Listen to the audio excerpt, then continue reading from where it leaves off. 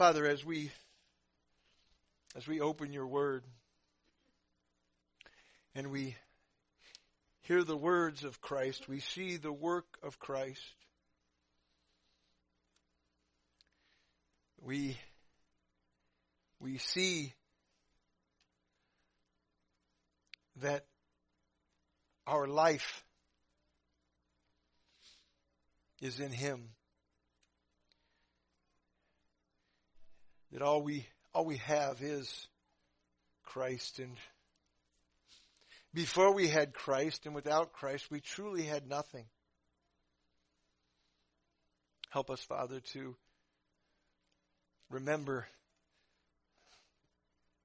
the matchless, immeasurable,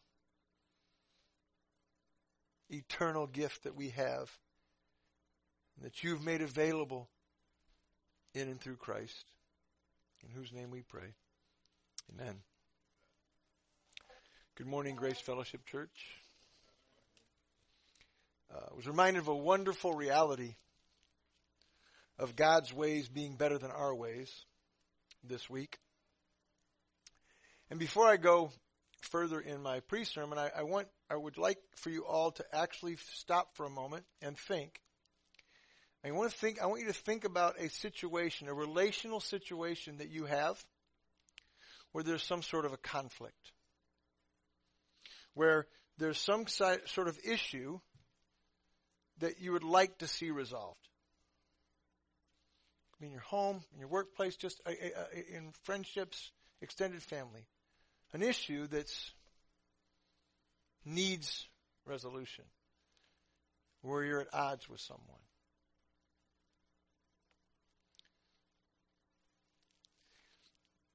Most probably, if you were able to think of something in that brief amount of time, or came to mind some conflict or a situation you'd like to be resolved, you most likely think you're right about it. You most likely think you're correct. And you most likely think the other person is incorrect and looking at it wrongly. So, as you're thinking about that, this week I was able to be involved in a situation where this was the case. There was people that thought they were right and they had a difference of opinion. Romans 12:18 says, if possible, so far it depends on you, live peaceably with all. So whatever that conflict was that came to your mind, are you, as far as it is up to you, living peaceably with the other party? Are you working at reconciliation? 1 Corinthians 10:24 says, let no one seek his own good, but the good of his neighbor. In that conflictual situation, are you thinking of your own good or the good of the other party? Philippians 2:3, and do nothing from selfish ambition or conceit, but in humility count others more significant than yourselves.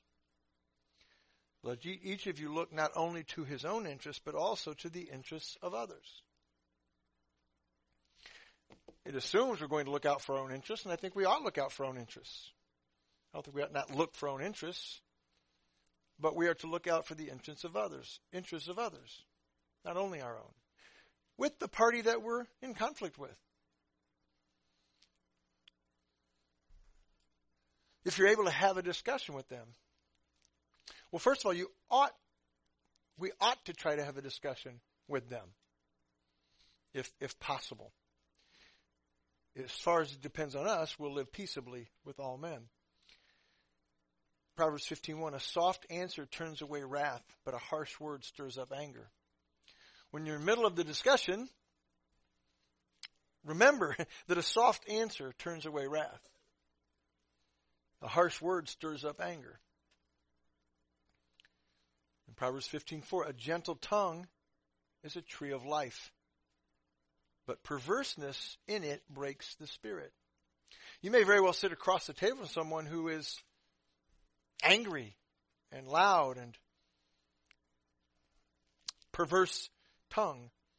But a gentle tongue is a tree of life. A gentle tongue will bring calm to the situation. A soft answer turns away wrath. I watched it happen. I mean, I've watched it many times, but I was reminded of it again this week.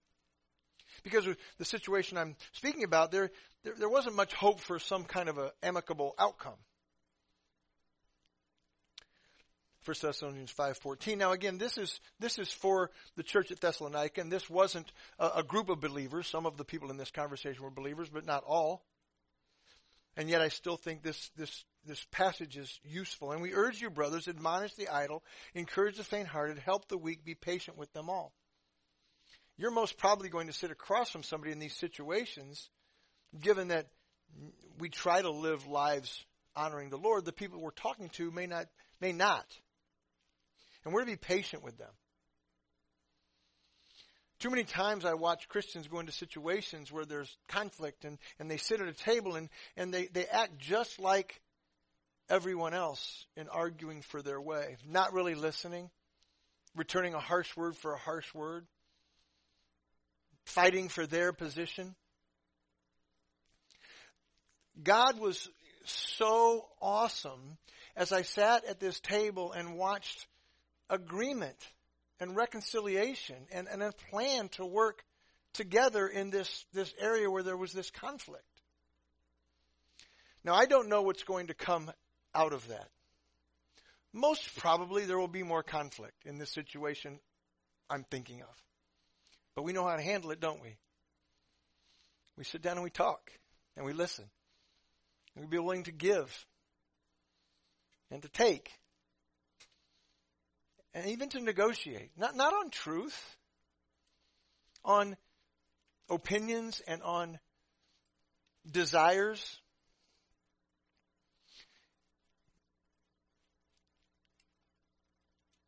I know that this particular situation I'm thinking of, I don't know anything. I very strongly believe that was headed nowhere but trouble. And some of the parties involved or peripherally involved kind of wanted trouble. We don't need trouble. As far as is up to us, we will live peaceably with all men. And we'll have a gentle answer. And we will consider others better than ourselves. And we may lose something at the bargaining table, and it's okay. It really is okay. We can trust God's sovereignty. We do what God tells us, and then the results we'll leave to Him. Because I don't think any party that I sat with got everything they wanted. I don't think any of them would have drawn it up exactly, and yet there were smiles on faces and hope moving forward. So if you have that, and if you need to bring somebody in to help facilitate the discussion. But have the discussions. Okay. Turn to Luke 8. We're in verses 40 through 56. Today is part 2 of 2 miracles compared. Last week we saw the miraculous healing of a woman who had menstrual bleeding for 12 years. This week we're going to look at Jesus bringing a 12-year-old girl back to life from death. So please stand as I read. And as you stand, please listen as I read Luke 8, 40 through 56. Now when Jesus returned, the crowd welcomed him, for they were all waiting for him. And there came a man named Jairus, who was a ruler of the synagogue, and falling at Jesus' feet, he implored him to come to his house. For he had only one daughter, about 12 years of age, and she was dying. As Jesus went, the people pressed around him, and there was a woman who had had a discharge of blood for 12 years, and though she had spent all her living on physicians, she could not be healed by anyone. She came up behind him and touched the fringe of his garment, and immediately her discharge of blood ceased. And Jesus said, Who was it that touched me? When all denied it, Peter said, Master, the crowd surrounds you and are pressing in on you. But Jesus said, Someone touched me, for I perceive that power has gone out from me. And when the woman saw that she was not hidden, she came trembling and falling down before him, declared in the presence of all the people why she had touched him and how she had been immediately healed. And he said to her, Daughter, Your faith has made you well. Go in peace." While he was still speaking, someone from the ruler's house came and said, "Your daughter is dead. Do not trouble the teacher anymore." But Jesus, on hearing this, answered him, "Do not fear, only believe, and she will be well." And when he came to the house, he allowed no one to enter with him except Peter and John and James and the father and mother of the child. And all were weeping and mourning for her. But he said, "Do not weep, for she is not dead, but sleeping." And they laughed at him, knowing that she was dead. But taking her by the hand, he called, saying, "Child, arise." And her spirit returned, and she got up at once. And he directed that something should be given her to eat. And her parents were amazed, but he charged them to tell no one what had happened. You may be seated. May the Word of God work powerfully in the hearts of His people today to change us to be more like Christ. As I told you last week, this event recorded in all three Gospels. Quite a bit of space given it. It is full of Christ-exalting realities. It's been very edifying for me, and I trust that it will be for all of us again today. I want to just bring us back to where we were from last week before we get into the rest of the verses.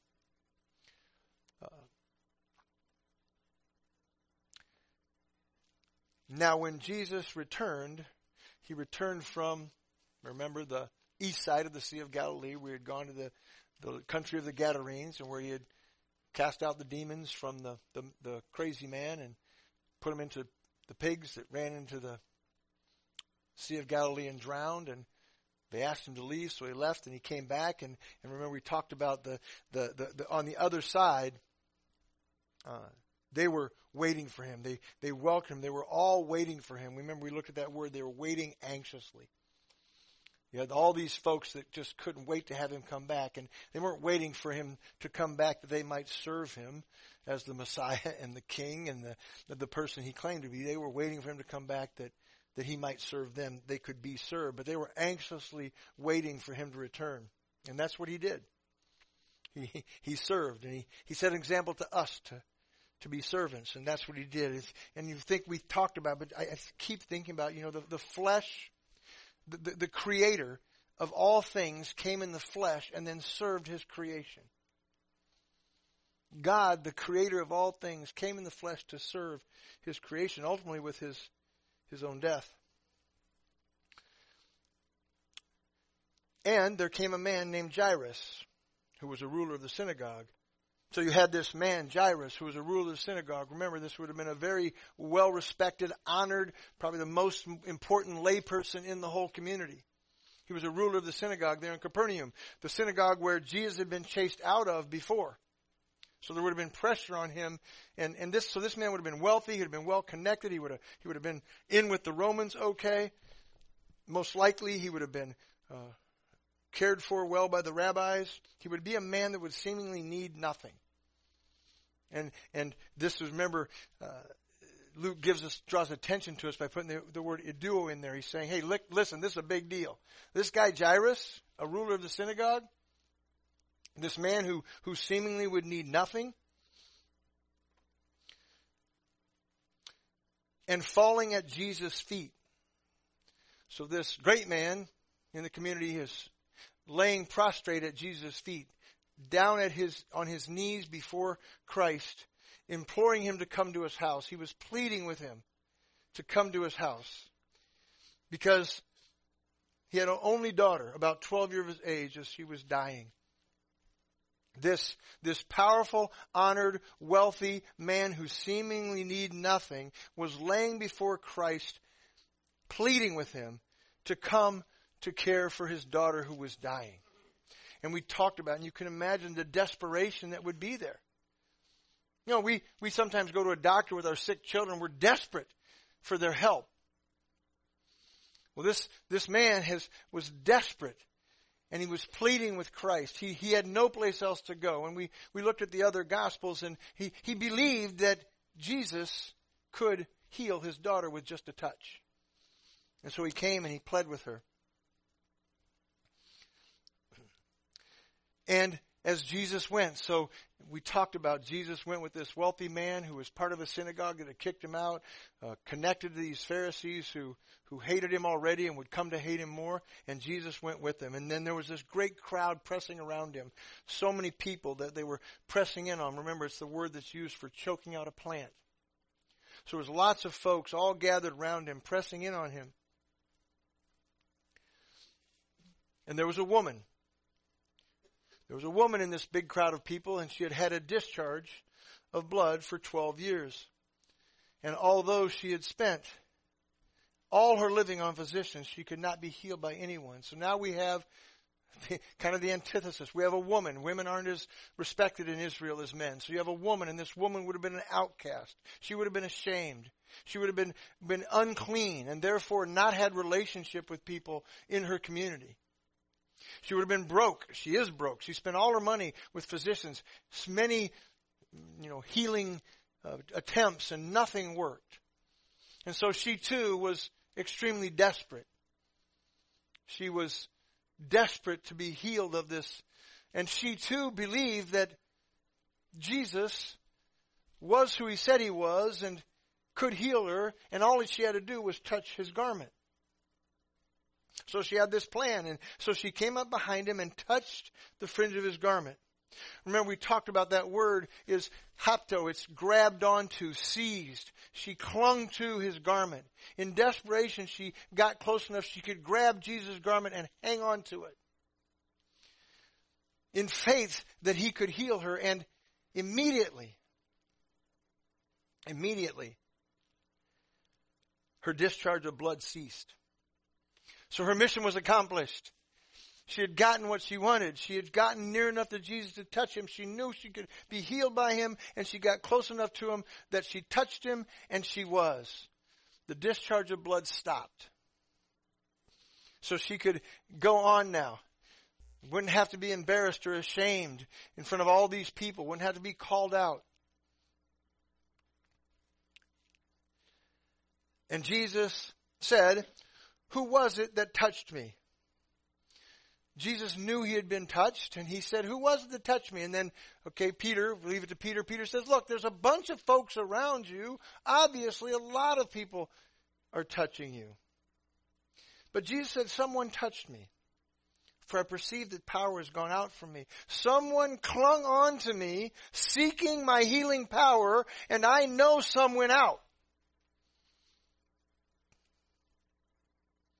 And the woman saw she was not hidden. So now she knew that Jesus wanted to know who touched her. She was not going to be hidden any longer. She came trembling and falling down before him, declared in the presence of all the people why she had touched him and how she had immediately been healed. She gave a testimony of what Christ had done for her, of what condition she had been in and how she desperately had grabbed onto him and that he had healed her and that she was healed.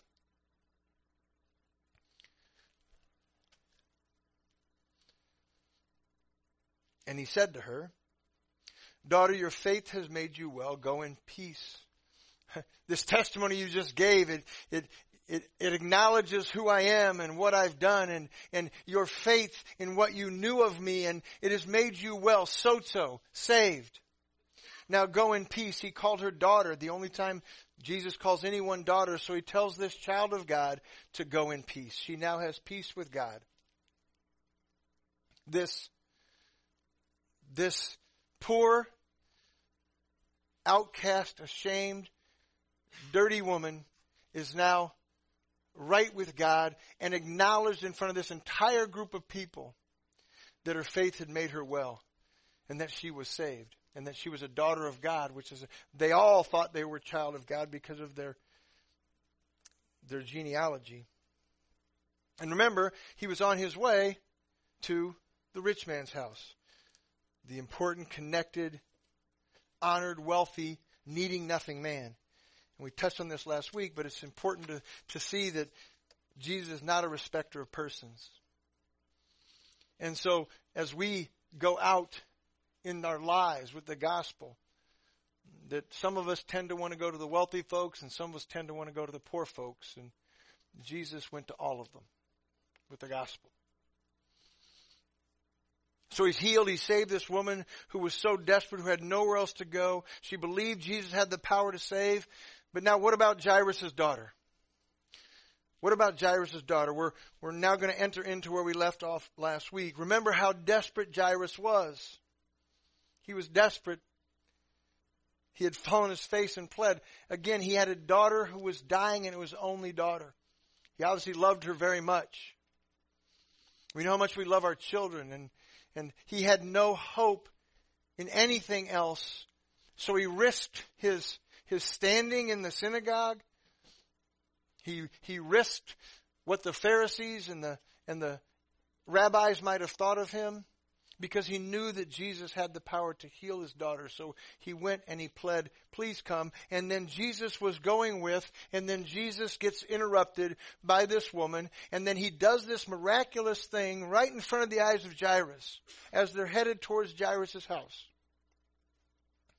And then verse 49, while he, Jesus, was still speaking. He was still speaking to this daughter of God. He's in the middle of all these people. He's still speaking. And while this is still taking place, someone from the ruler's house came and said, your daughter is dead. Do not trouble the teacher anymore. So Jairus, who had just pled with Jesus to go with him, and now Jesus is going with him, filled with hope, knowing Jesus can heal his daughter, watching him heal this woman who had been bleeding for 12 years. They're still not yet on their way, but he knows they're going, and someone comes from his household and said, guess what? Your daughter's dead. Don't bother. What? Can you imagine being Jairus? He had just had this amazing hope placed into his life when Jesus started to go with him. He had watched Jesus then healing this woman. His hope had to be increasing. And then the next thing he hears is, your daughter's dead. From hope to hopelessness. What a punch in the gut. Try to think about that. Think about Jairus, what's going on for him right now. He's filled with hope. In the next moment, it's too late. But Jesus, on hearing this report, he answered him. He answered Jairus, said, do not fear. Only believe, and she will be well. Manas pistuo. Only believe. And I guess if you only remember 2 words from today's sermon, I hope it will be manas pistuo. Only believe. If you're an unbeliever in this room, only believe and you will be made well. Believe and you will be saved. If you're a Christian in this room, believe and you will be made well.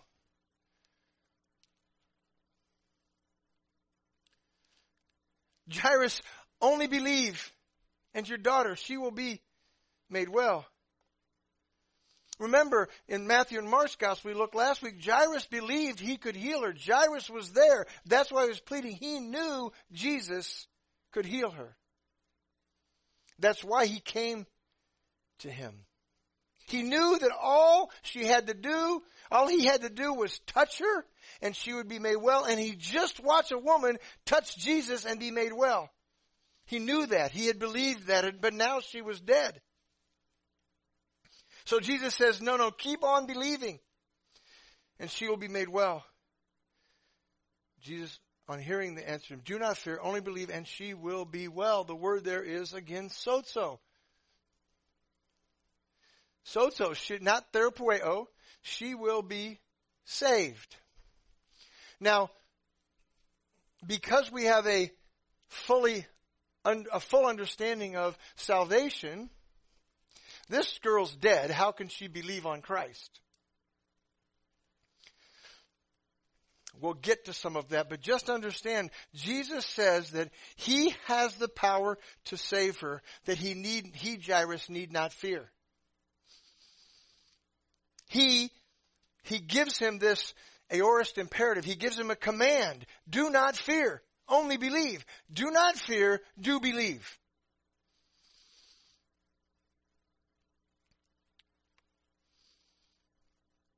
Don't be hopeless. Be filled with hope. Ephesians 2:12, remember that you were at that time separated from Christ, alienated from the commonwealth of Israel, and strangers to the covenants of promise, having no hope and without God in the world. Talking about the Gentiles there, but without God there is no hope. Jesus is the hope that connects people to eternal life with God. Have faith, Jairus, and she will be saved. Have hope. 1 Timothy 1:1, Paul, an apostle of Christ Jesus, by command of God, our Savior, and Christ Jesus, our hope. If you're ever hopeless, let your hopelessness be turned to hope. Turn to Christ. Have hope.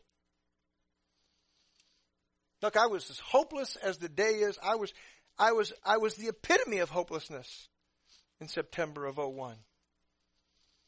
I had no hope.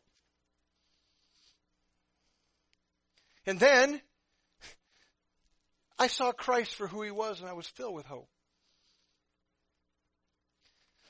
And still today, I have times where I'm just hopeless. And then I look to Christ and I have hope for everything he's promised me. Isaiah 50:10. He's telling Jairus, listen, believe, only believe, and she'll be made well. Isaiah 50:10. Who among you fears the Lord and obeys the voice of his servant? Let him who walks in darkness and has no light trust in the name of the Lord and rely on his God. Jairus, trust in the name of Jesus. Jehovah saves. Just because your daughter is dead does not mean I cannot save her. I can. Believe. Isaiah 59:1. Behold, the Lord's hand is not shortened, that it cannot save, or his ear dull, that it cannot hear. God's reach through the person of Jesus Christ, God the Son, is never too short to save. He hears those who cry out in desperation, believing in the name, the person of Jesus, and he reaches out and saves those who believe.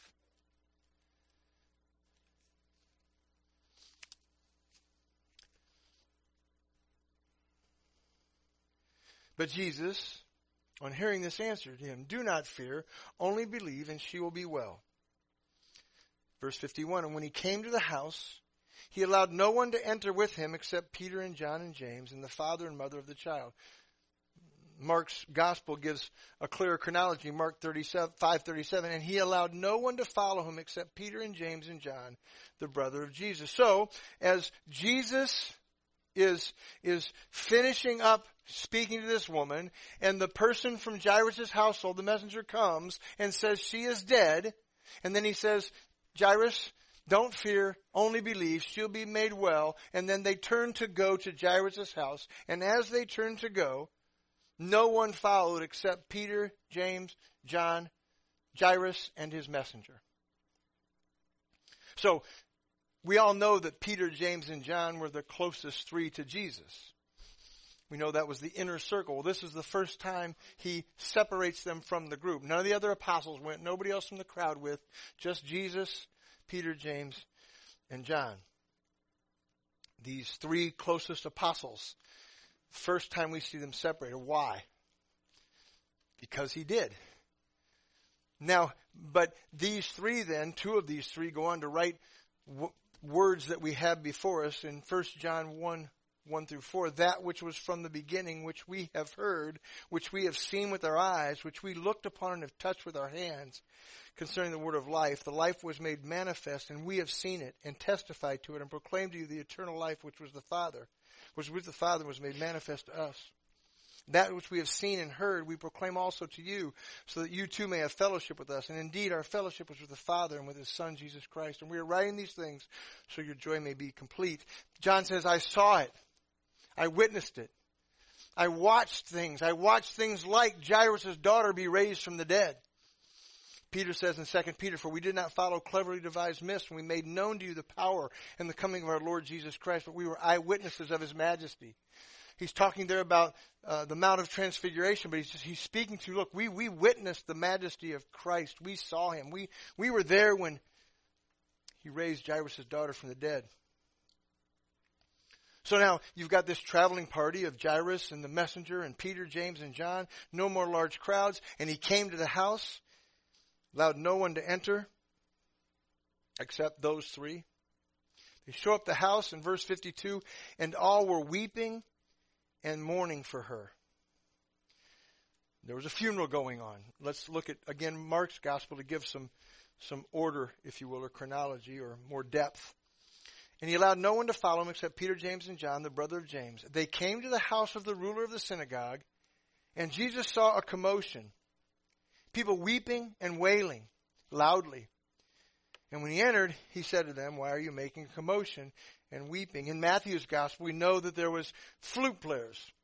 And these flute players would be making this dissonant noise.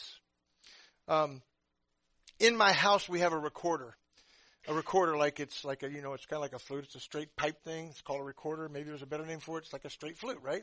It's what I had when I was a little kid playing songs, right? We have it in our house. And every 3-year-old that's ever come into our house takes that thing and blows into it, and it gives this dissonant noise. It's a horrible noise. They don't know how to play notes. They just make this loud, nasty sound with it. This is what they did at Jewish funerals. They had flautists who would play dissonant noises, a bunch of them at the same time, making this horrible noise to be a dirge, a sad, sorrowful sound, because they were lamenting the death of this person. So there was a commotion. There were people weeping and mourning. Weeping, klio, to mourn, to weep, to wail. Kopto, mourning, to mourn, lament, beat the breast, mourning, lamentation. So they arrive at the house of Jairus. The girl is already dead. In Jewish culture, you had to bury a body by sundown. So depending on when it happened, the funeral would have already started when they got there. She was dead, and they're now having these flautists playing, these horrible dissonant noises, people weeping and wailing and crying and moaning. If you think about it, it's weird, right? Because when we go to a funeral, what is a funeral like for us? It's very quiet. You whisper. It's very somber. There'll be people crying, and they sometimes would weep, but mostly that draws a lot of attention, so they're mostly quiet. Well, that wasn't true for a Jewish funeral. It was just the opposite.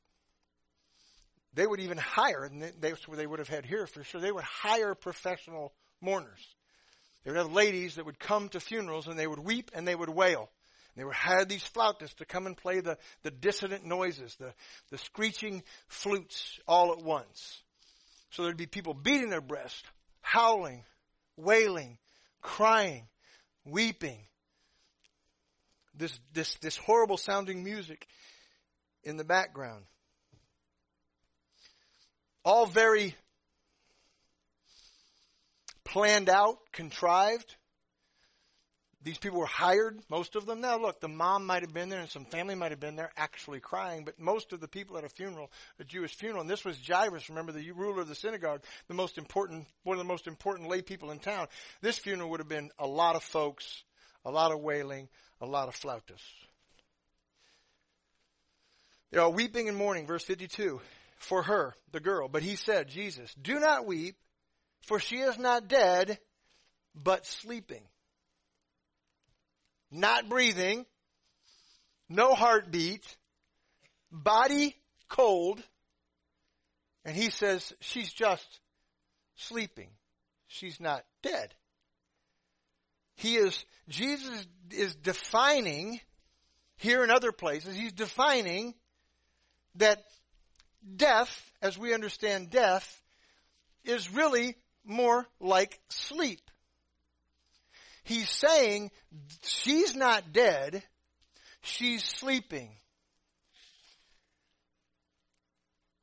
The reality is her body was there, and it was empty and dead. There was no heartbeat, there was no breathing, there was no pulse. It was a cold body.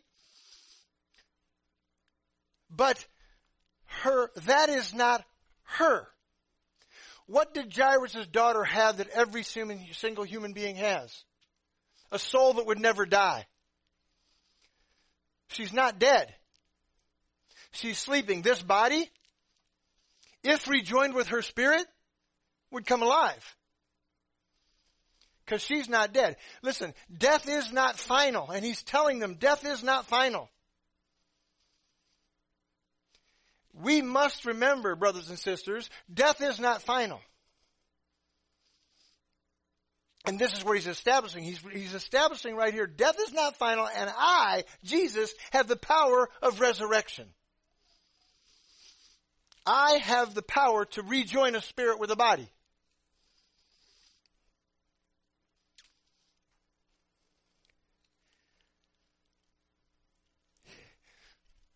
Again, another place in Scripture we can remember. We can take a little picture, a little snapshot, and remember in our heads. Death is not final. Death is simply passing from the temporal to the eternal, with really not a blip. Okay, our bodies will die. Yes, everybody in this room has a soul that will never die. It will never die. So at death, it does not die. It simply passes into eternity. Somewhere in the universe. Wherever God has it to go. Until he reunites it with a body that resurrects. Well, that's all that's happening for this girl, this 12-year-old girl. He says she's not dead, she's just sleeping. So I want to ask the question again that I ask often. Why do we weep and wail at a funeral of a believer? We ought not weep and wail like those who have no hope. We know that death wasn't final. Sister Alice simply passed from this life into an eternal life with Christ. And we miss her. I'm sure everybody in here at times thinks of her and misses her. And we loved her and she was a great blessing to us. And yet there's nothing to cry about or wail about. We don't do that as those who have no hope. We believe in the power of the resurrection. We know that nobody ever, death is not final. It is just passing into the next eternal life. This soul that was created at conception, your soul, it will never die. So these Jews are weeping and lamenting and mourning and playing bad music and howling because this girl is dead. And he says she's not dead, she's just sleeping.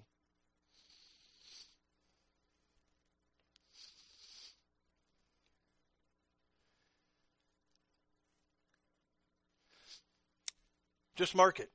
Remember, something you already know. Something you already know. Death is not final.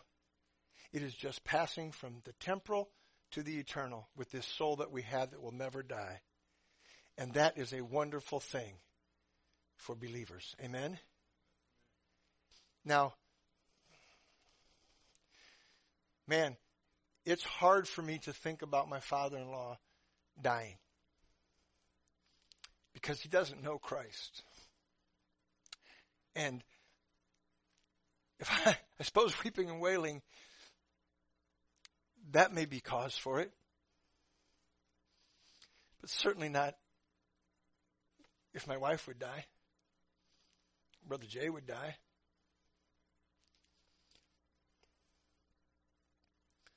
See, we know that death isn't final. Makes the gospel all that more important, doesn't it? Doesn't it? Doesn't it make Christ all the more important because we know death isn't final? And he is the one who has the power over resurrection. All bodies will be resurrected. All spirits will be resurrected and given an eternal body. One eternal body to be in glory. And the other one that's suited to take on pain, agony, suffering, and torment forever and ever and ever. And that body will sustain it. It won't go away.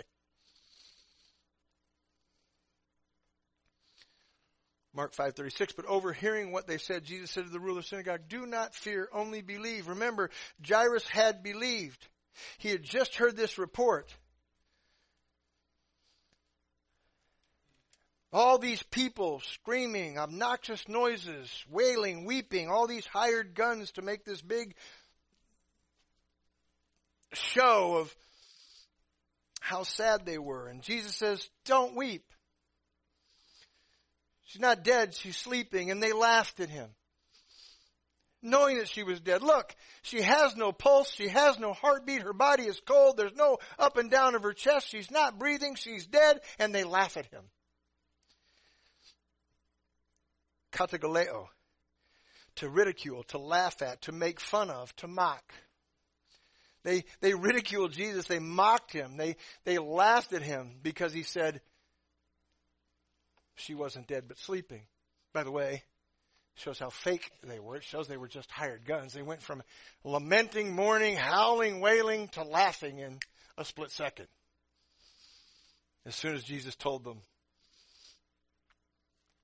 she's not dead, she's sleeping. Now Jesus is going to kick them all out. Mark 5:39, and when he had entered, he said to them, why are you making commotion and weeping? The child is not dead, but sleeping. And they laughed at him. But he put them all outside. Ekbalo means to cast out, to drive out with a note of violence. So this is used in John 2 when Jesus gets a whip of cords and chases the money changers out of the temple. This is what he did, ekbalo. So in this same setting, he gets into Jairus' house. There's all these folks that are doing this ridiculous funeral. He tells them, she's not dead. Why are you weeping? She's not dead, but sleeping. They laugh at him, and then he drives them all out. Get out.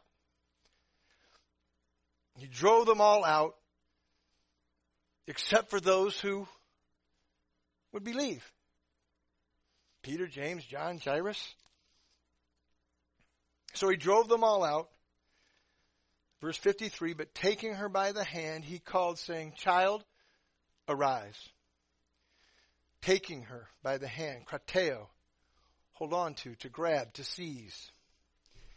Jesus reached out and touched her. He took her by the hand, just like he took Peter's mother-in-law by the hand in Mark 1:31. And he came and took her by the hand and lifted her up, and the fever left her. And she began to serve them. Mark 8:23, and he took the blind man by the hand and led him out of the village. And when he spat on his eyes and he laid his hands on him, he asked him, do you see anything? A demon-possessed boy that was, when demons went out of him, he convulsed and he went down and looked like he was dead. Looked like a corpse. Mark 9:27, but Jesus took him by the hand and lifted him up. So Jesus touched her. Just as the woman had touched him, the one with blood, now we have where this young girl is sleeping. Her body is empty of her spirit, and so he reaches and grabs her by the hand. Again, it makes me think of Isaiah 59:1. Behold, the Lord's hand is not shortened, that it cannot save, or his ear dull, that it cannot hear. God reached out via his son to touch this 12-year-old dead girl whose spirit had departed. Took her by the hand, called out saying, child, arise. Igero, rise, stand up, get up. Again, picture this. You're Jairus, you're Peter, you're James, you're John. You're Jairus' wife. You're standing there watching. She has no pulse. She has no heartbeat. She's cold. There's no breath. She's been dead a while. The funeral procession's kicked out. There she lay, and Jesus grabs her by the hand and says, get up. Have you ever seen a dead body? Ever seen an open casket? Imagine someone grabbing the hand of that corpse and saying, arise. Get up. Imagine if it was your 12-year-old only daughter.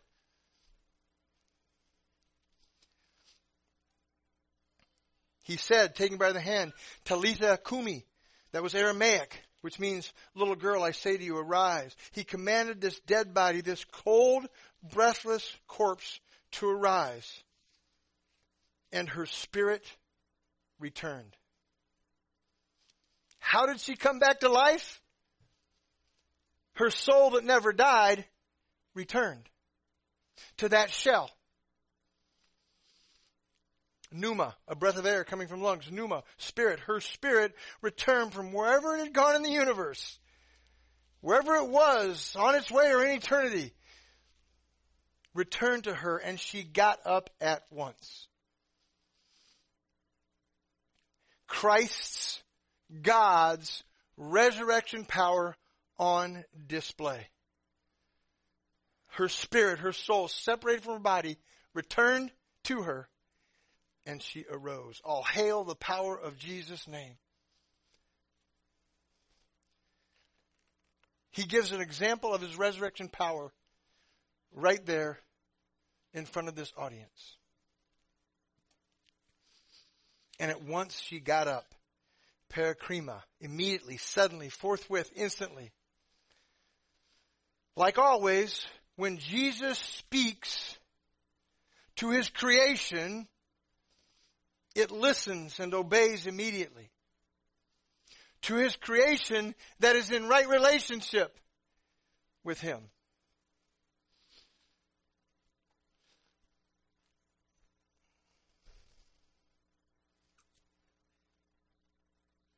This dead body immediately got up. John 5:28. Do not marvel at this, for an hour is coming when all who are in the tombs will hear his voice and come out, those who have done good to the resurrection of life, and those who have done evil to the resurrection of judgment. This is exactly what's going to happen to every person that's ever been created.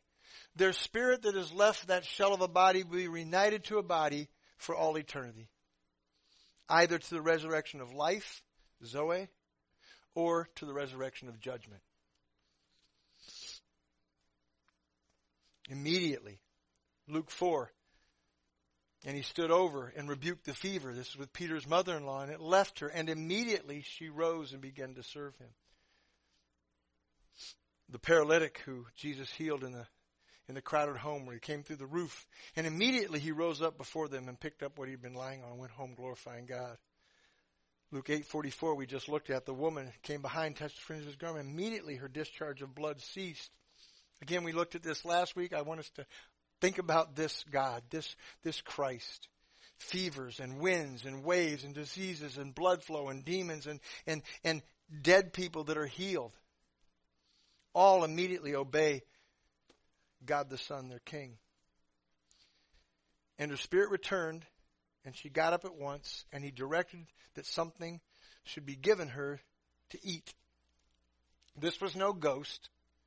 This was no spiritual being. This was a human being.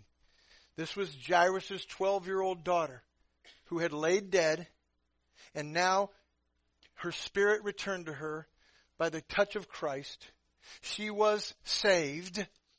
Her soul that had left was brought back, and she was saved. She was made whole, and she needed to eat. She was flesh and blood that needed food, just like when Jesus was resurrected. Luke 24:41, and while they still disbelieved for joy and they were marveling, he said to them, have you anything here to eat? This is the resurrected Christ. They gave him a piece of broiled fish, and he took and ate it before them. Just like Jairus' daughter, he was in the flesh again and needing food. This was a resurrected body, reunited with its soul. And her parents were amazed.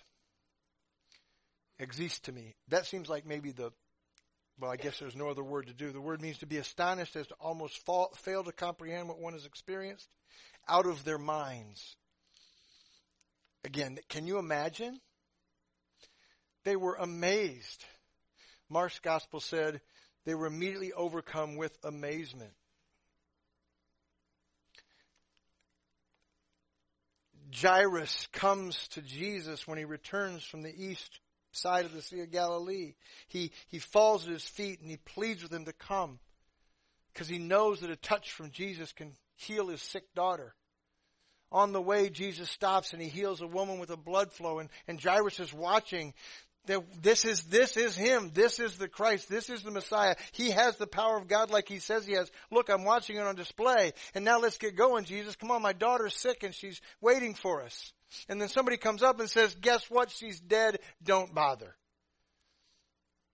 And Jairus' heart has to sink. And then they go home and the funeral's happening and Jairus walks up. They're already having the funeral. The guy was right. She's dead. And Jesus says, what are you crying for? She's not dead. She's just asleep. And they all laugh at him and he kicks them out. Think about being Jairus. Think about being Jairus' wife. And then he goes into this room where she lay with Jesus and Jesus reaches and grabs her hand and says, get up. And immediately she stands up. And I'm sure she says, Dad, Mom. And I'm sure they embrace and they're excited. And they're amazed what just happened. And he says, don't tell anybody. Don't tell anybody. How about if you just worship? How about if you just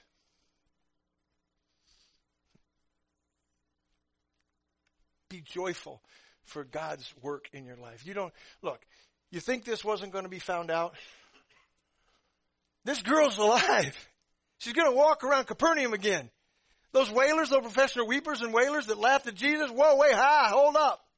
You think that's not going to travel? It's going to travel. Interestingly, he had just told the demon-possessed man that had all the demons, the legion, he had just told him, stay and go tell people. He told the Samaritan woman at the well, go and tell people. And here he says, don't tell anyone. Why?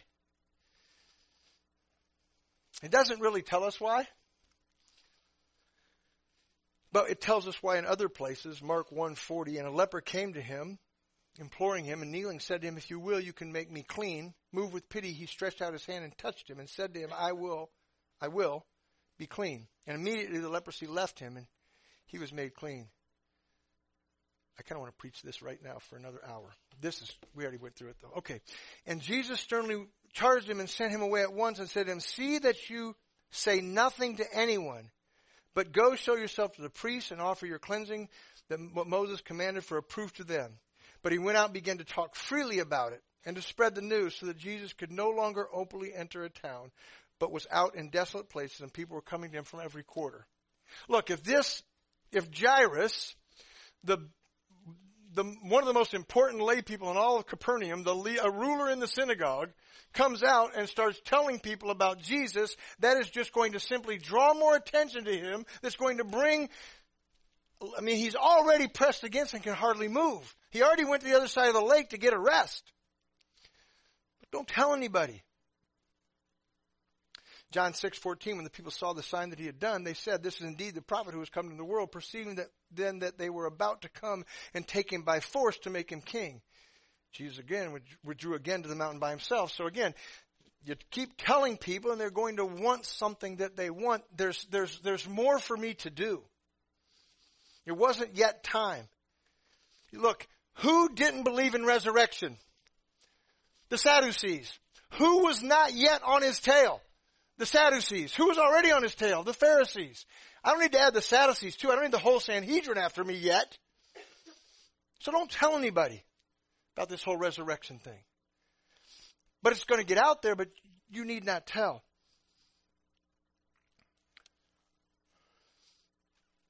In Luke 9, now this was concerning Peter's testimony. We're going to see it in a few weeks, that he is the Christ of God. And Jesus tells him, strictly charged and commanded him, tell no one this, saying the Son of Man must suffer many things, be rejected by the elders and chief priests and scribes, and be killed. On the third day he be raised. Look, you can't go out and tell, because this is judgment upon these rulers that are going to put me to death. They can't know that I'm the Christ. I have to go and suffer. So don't tell. It wasn't yet time. In 1 Corinthians 2, Paul says, for I decided to know nothing among you except Jesus Christ and him crucified. He had to be crucified, but it wasn't time for him to be crucified. So he tells Jairus, just don't tell anyone about this.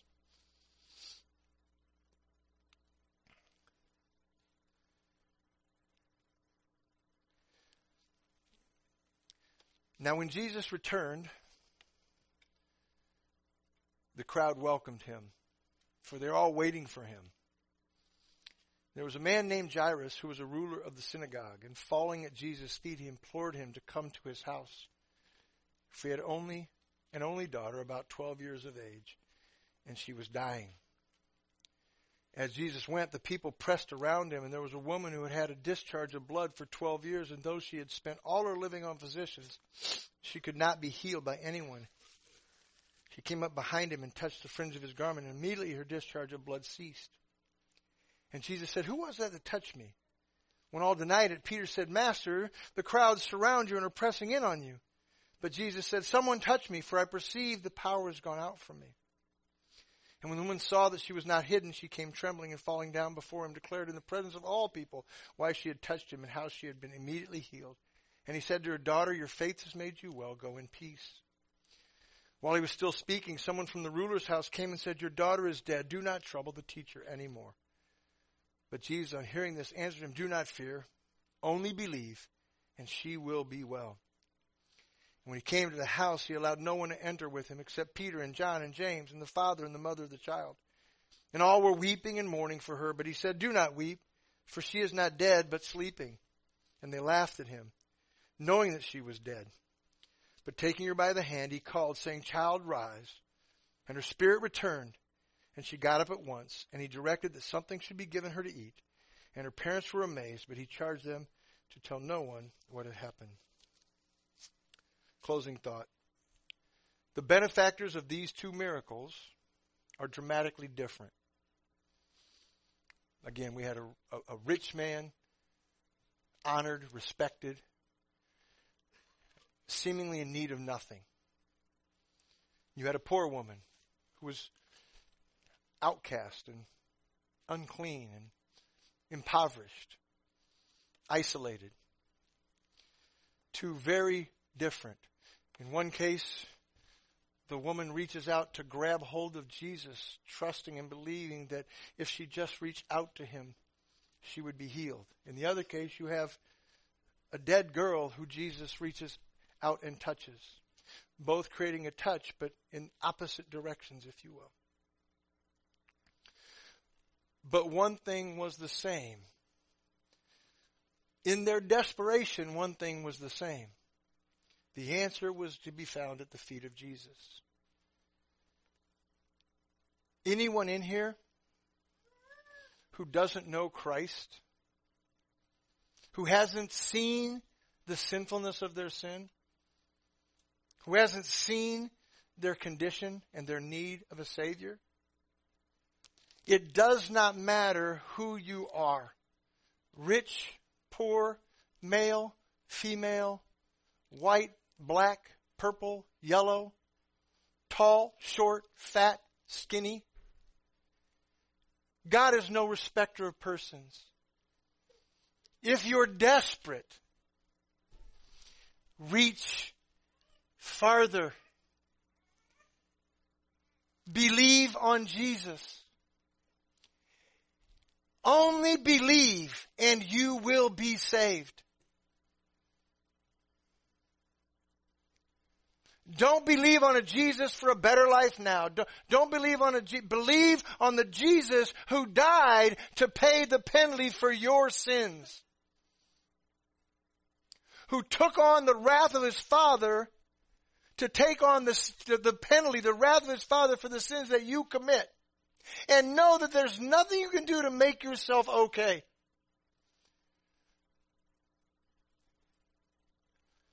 Be desperate. See the condition of your eternal soul as being separated from God if you don't know Christ. His arm's not too short and his ears aren't so dull that he can't hear. He will hear you and he will reach you. He will touch you. He will save you. The one who controls diseases, fevers, demons, wind and waves, blood flow, and even the dead is the only place of hope. He is ready to pour out his healing power on any who will believe into him.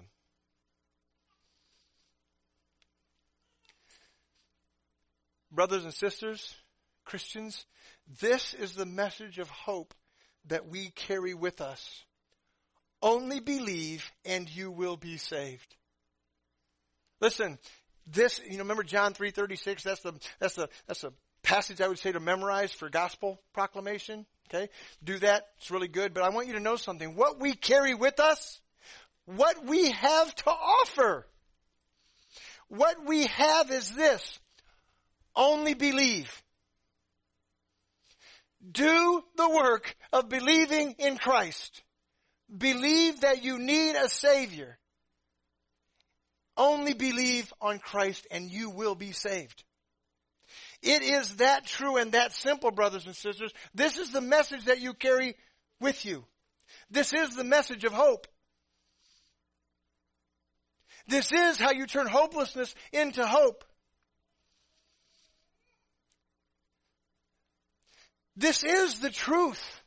This is being shown to us over and over again. What did Jairus and the woman with the discharge have in common? They believed that Jesus was who he said he was. To all they knew up to that time.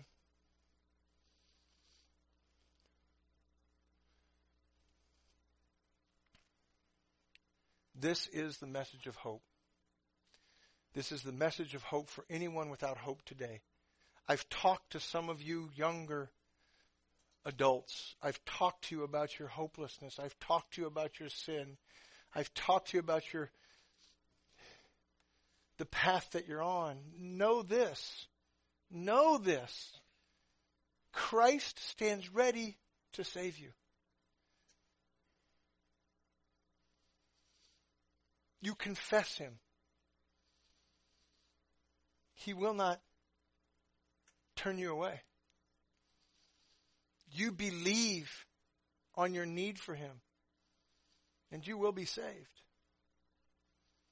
Father, we thank you again for the clarity of your word. We thank you for this compassion that we see and that we read about and we can't comprehend, but we're growing in our knowledge of Christ, and pray that we're growing in the grace. Father, help us to be more like Christ with a message of hope for rich, poor, young, old, male, female. Father, help us to be honest with people about their sin and their need for reconciliation to you.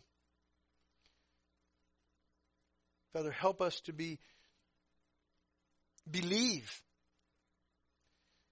Help us to believe that you stand ready to save any who would confess Christ as Lord. Any who would repent and believe into him. Father, help us to believe that. Help us to take this message of hope forward with us. Only believe and you will be saved. Thank you, Father, for your Son. Thank you for your plan of redemption. Thank you for your word and your Spirit. Amen. Stand and sing hymn 419. Hear the call of the kingdom. Hymn 419.